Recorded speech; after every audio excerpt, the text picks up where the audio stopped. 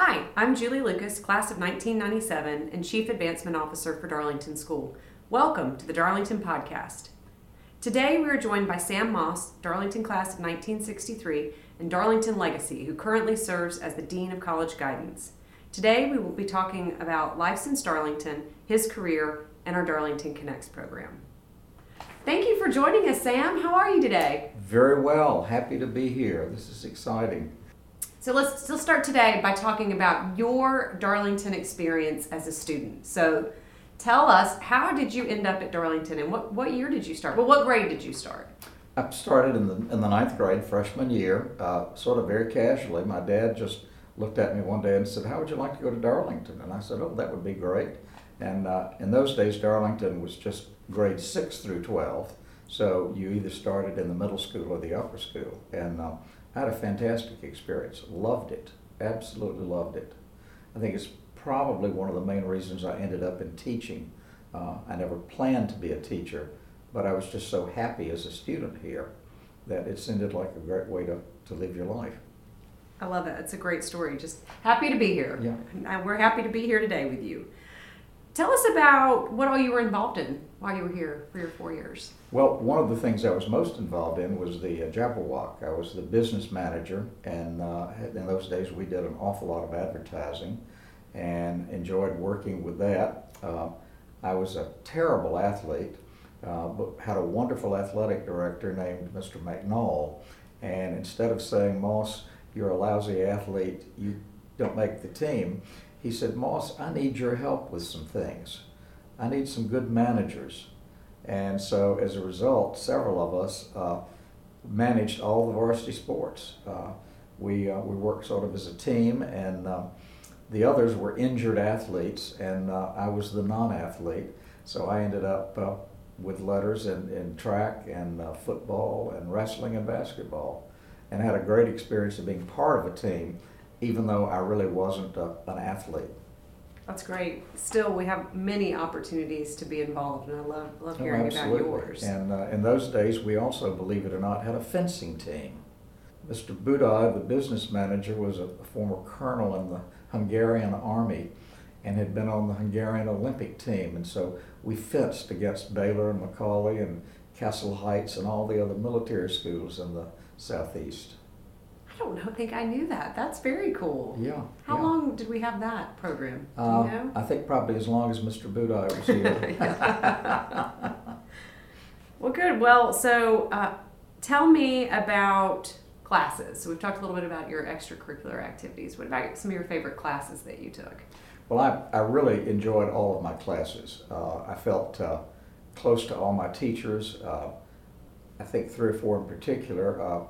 Bert Hudnall, who was not actually my teacher, was fresh out of W&L and was kind of a big brother to everybody in my class. And he still stays in touch with many of our classmates and people like Bob Berry, who graduated the year after I did, and comes back to our reunions and homecoming. And so while I never had him, we've remained good friends. And he and his wife and I talk on the phone every Christmas Eve. We have for over 50 years. It's just our little tradition. I love that. And I was lucky to have had Alec Whitaker for my freshman English teacher, and he immediately seemed to take an interest in me. He was the yearbook sponsor, so that's sort of how I got involved in that. Then I had the famous Louis Crew for honors English in the sophomore and junior year, and capped my career with Doc Register, who was kind of my personal hero as a teacher. And in Doc's later years, after he read that in our centennial book, he would always sign his letters to me, "Your hero." So Doc was just amazing. And I don't think I had any teachers at Darlington that I wasn't fond of. Well, that was going to be my next question, would be who your favorite teacher is, but you have wonderfully shared that. Well, I'm sure most people know that you live here on campus, so that would, of course, be one of my questions. Where's your favorite spot on campus? But I think I know that question. But outside of your home, what would be your favorite spot on campus? Probably the area down by the creek, between the creek and the highway. That's just a beautiful spot, particularly when the azaleas are in bloom. The azaleas which Mrs. Judd planted, by the way, back in the 60s. She was the headmaster's wife, but she was kind of the unofficial school gardener. She went around campus planting flowers everywhere, and that's just a beautiful little spot. It absolutely is. I didn't know that. My office is also one of my favorite spots because that's where students see me 90% of the time, and are very good about just dropping in. That's great. Okay, post-Darlington. I think most of our alums know where you went to college, but why don't you share with us where you went to Okay, school? I went to Sewanee, the University of the South, after an ill-fated semester at the Citadel, which most people don't know. That was my big bad college choice in life. It was my first choice, and once I got there, I thought, this is really not me. My friend and classmate Jimmy Rowe, on the other hand, just took to it like a duck on water and loved it, and ended up as the number 2 ranked cadet.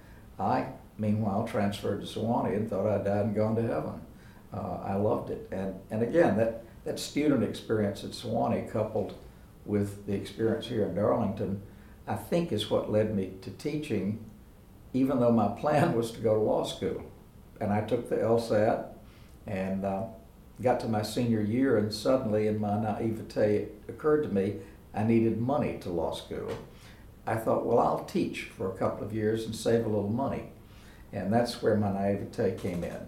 You can't save any money on a young teacher's salary. You can hardly pay your bills. So I started my career with a princely sum of $4,600 a year, not a month. And of all the schools I applied to, that was the highest starting salary. Lovett and Westminster were like $4,400, $4,500. So I thought I had a great deal going. My first job, fresh out of Sewanee, was at Episcopal High School in Jacksonville, Florida. And between graduation from Sewanee and the starting of school, I was able to spend the summer term at Oxford in England. And that's where my love of everything English really started. I just fell in love with the place. But Episcopal High was fascinating because I was a founding faculty member. So as a first-year teacher, I had been there as long as anyone, except the headmaster, who had been there a year to hire people and build the school. And the philosophy was really interesting. They wanted to hire a corps of young teachers, preferably with no experience, and a corps of senior department heads to train us to do it right from day one, rather than to try to undo bad teaching habits. And I absolutely fell in love with teaching, and I thought, I'll never go to law school. Why would I want to do anything more than this? And so that's how I fell into it. Okay, so after you decided law school wasn't for you and you enjoyed teaching, then what? Well, being on the faculty of this new school, a whole group of us young teachers were very quickly able to move into administrative positions as the school grew. So I was there for 15 years and taught English grades 7 and 8 the first year, 9 and 10 the second year, and then eventually every grade 9 through 12, including senior electives. And then I became Dean of Boys, then Dean of Students, and Dean of College Counseling, and finally Administrative Dean. So I had pretty much moved up the ladder, as had my friends, who had all become department heads and deans. And after 15 years, it seemed like a good time to make a change. So tell me, how did you get into college counseling at Episcopal? Well, that's sort of a funny story. I was the Dean of Students of a school of 650 students at that time, with 2 assistant deans. And my headmaster called me in and said he wanted to talk to me because our Dean of College Counseling had decided to leave and go to graduate school. And Ben said, I would like for you to be Director of College Counseling. And I said, well, Ben, I'm perfectly happy as Dean of Students. I don't want to give that up. And he said, oh, I didn't plan for you to give it up. I want you to do both. And I said, but I don't know anything about college counseling. And he said, that's all right. I'll send you to the NACAC conference in New York, and they'll teach you everything you need to know. And this all came about because he had been Dean of Students at St. Albans in Washington and had also been college counseling there. So he thought if he did it there, I could do it. So for a year at least, I actually had 2 separate offices on campus with a secretary in each office, and I would spend half a day in one and half a day in the other. And eventually, once I got the hang of it, I was able to merge the two into one job. So I fell into it. I never planned it. So how many years have you been in college counseling now? Since 1976. So that's how many years? You've seen a lot of things 44. change. Yeah. It's a far more challenging job now than it was then. It used to be fairly predictable. A good college counselor could tell a student your chances of getting in school X, Y, or Z are minimal or really good or sure thing. You could say to a kid who wants to apply to an Ivy League school, yeah, go for it. You've got a really good chance. And today, it's totally unpredictable. Whether you're talking about your state university system or private liberal arts colleges or the Ivy League, they all have so many more applications than they have spaces that it's just really kind of like rolling the dice. Most of the students who don't get in are very well qualified, and most of them are as well qualified as the people admitted. And it really has more to do with the institutional agenda of the college than it does the students' qualifications. So a particular college would tell its admissions officer, here are your marching orders for the year. We want more women or more boys or more international students or fewer kids from China, or we want more athletes. We're trying to build up the girls lacrosse program. We need more pre-meds because we're graduating a large class. We're about to go on a capital campaign, so we need to recruit as many alumni children as we can whose parents are major donors. All of those things, which of course students have no idea about and college counselors don't know. And very few admissions people even know until the summer before what their orders are. So to predict is just impossible. The Ivy League right now, on average, is taking 5 students out of every 100. So an admit rate of 4 or 5%. And the good example, years ago when students wanted to go to Boston University, and we thought that might be a little bit iffy, we suggested they also apply to Northeastern, which was kind of a good backup to BU, both really fine schools. Last year, Northeastern had 75,000 applications. So nothing is certain anymore, which is a challenge, and it's also exciting. And so you say to students, you want to apply to school X, go ahead. They've got to take somebody. It might be you. Well, you talk about not being able to predict college guidance. Would you have been able to predict that you would have ended up back at Darlington after Episcopal? No, absolutely not.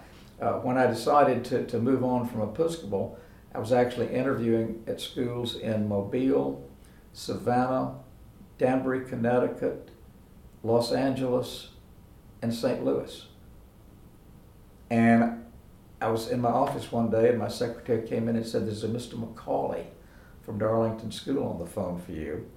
And I immediately knew who Mr. McCauley was. He had the most incredible reputation in our profession.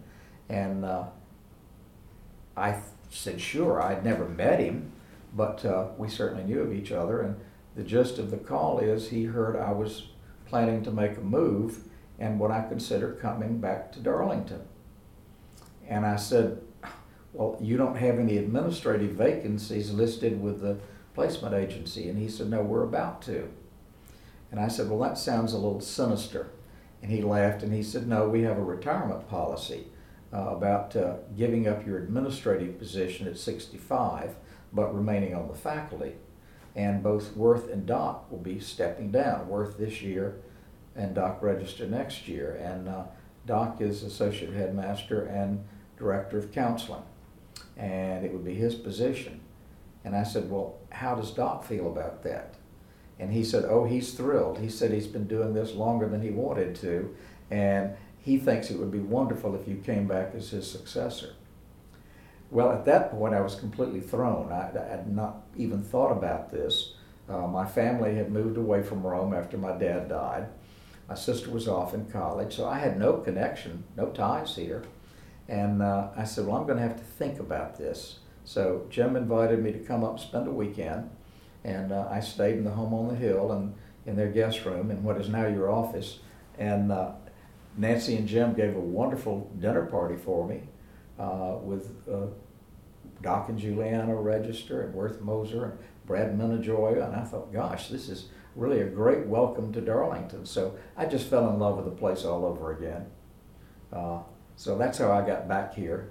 Never planned it.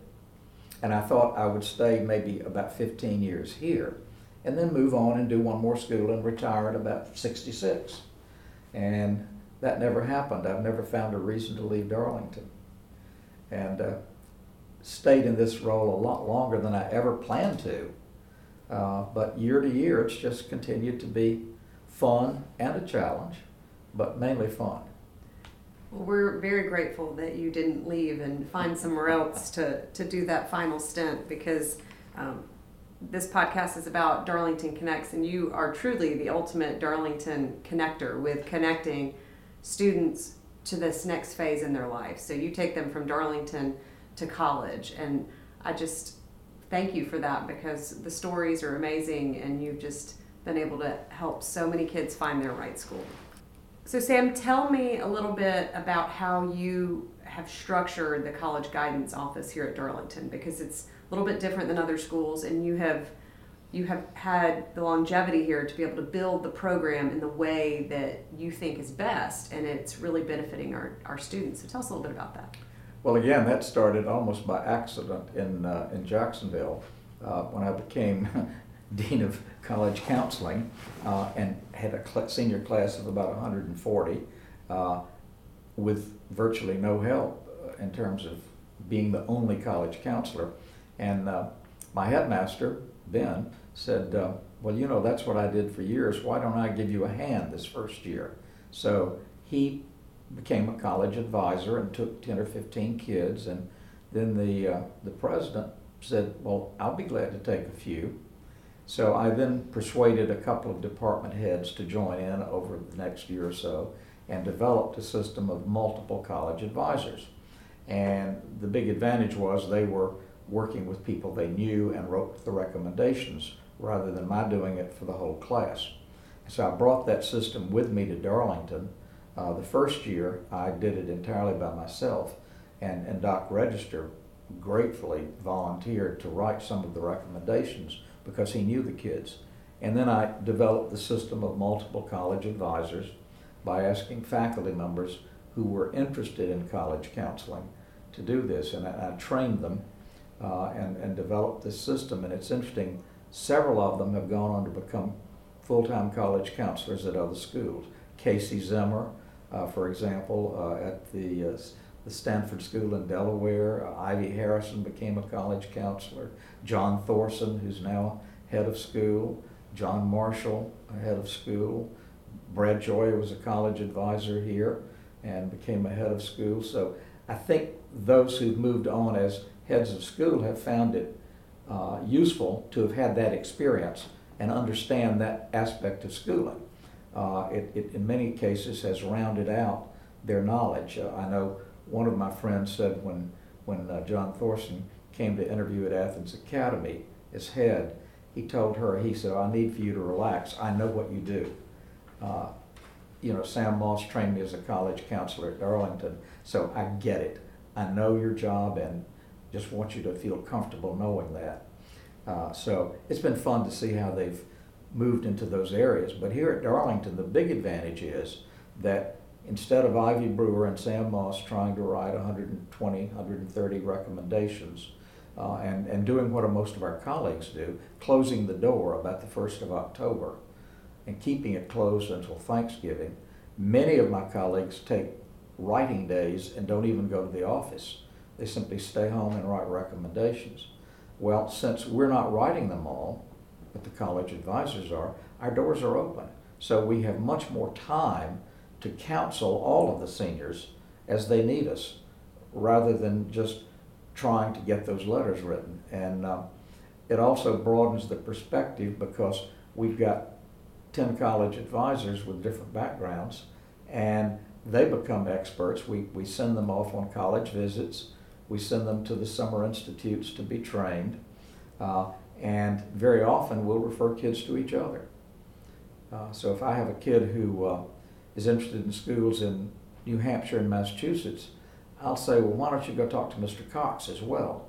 You know, his son graduated from the University of New Hampshire, and he went to UMass. So he's a good additional resource for you.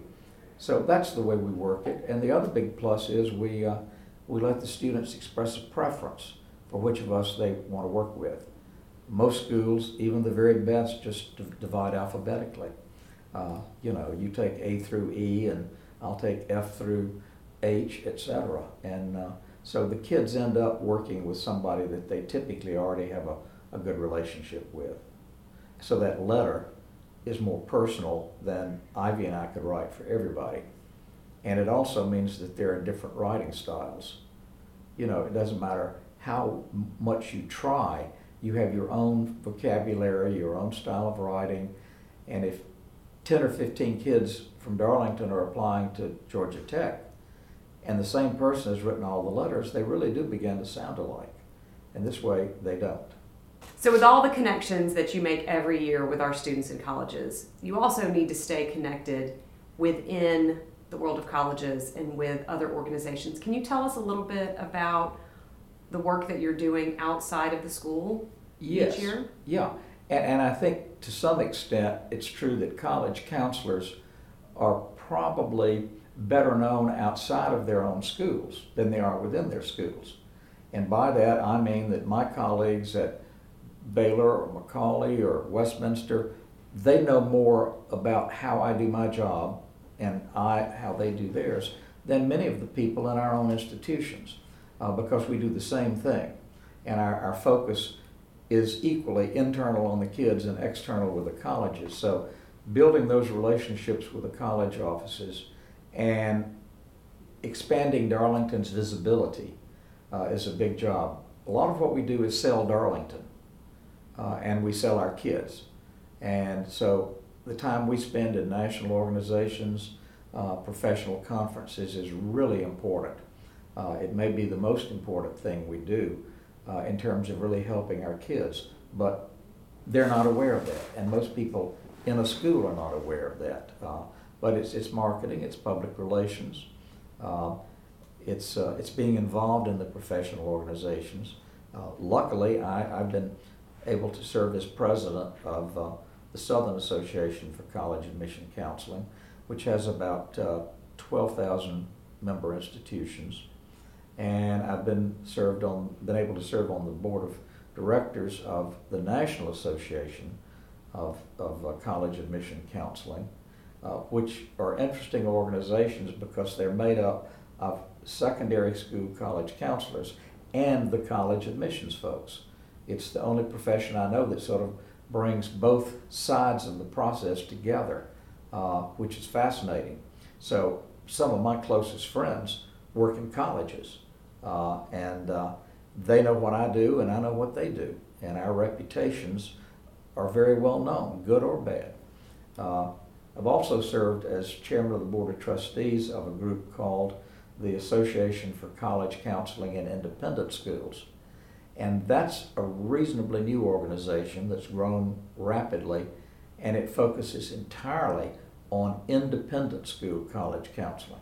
So it's very focused in the kinds of work we do.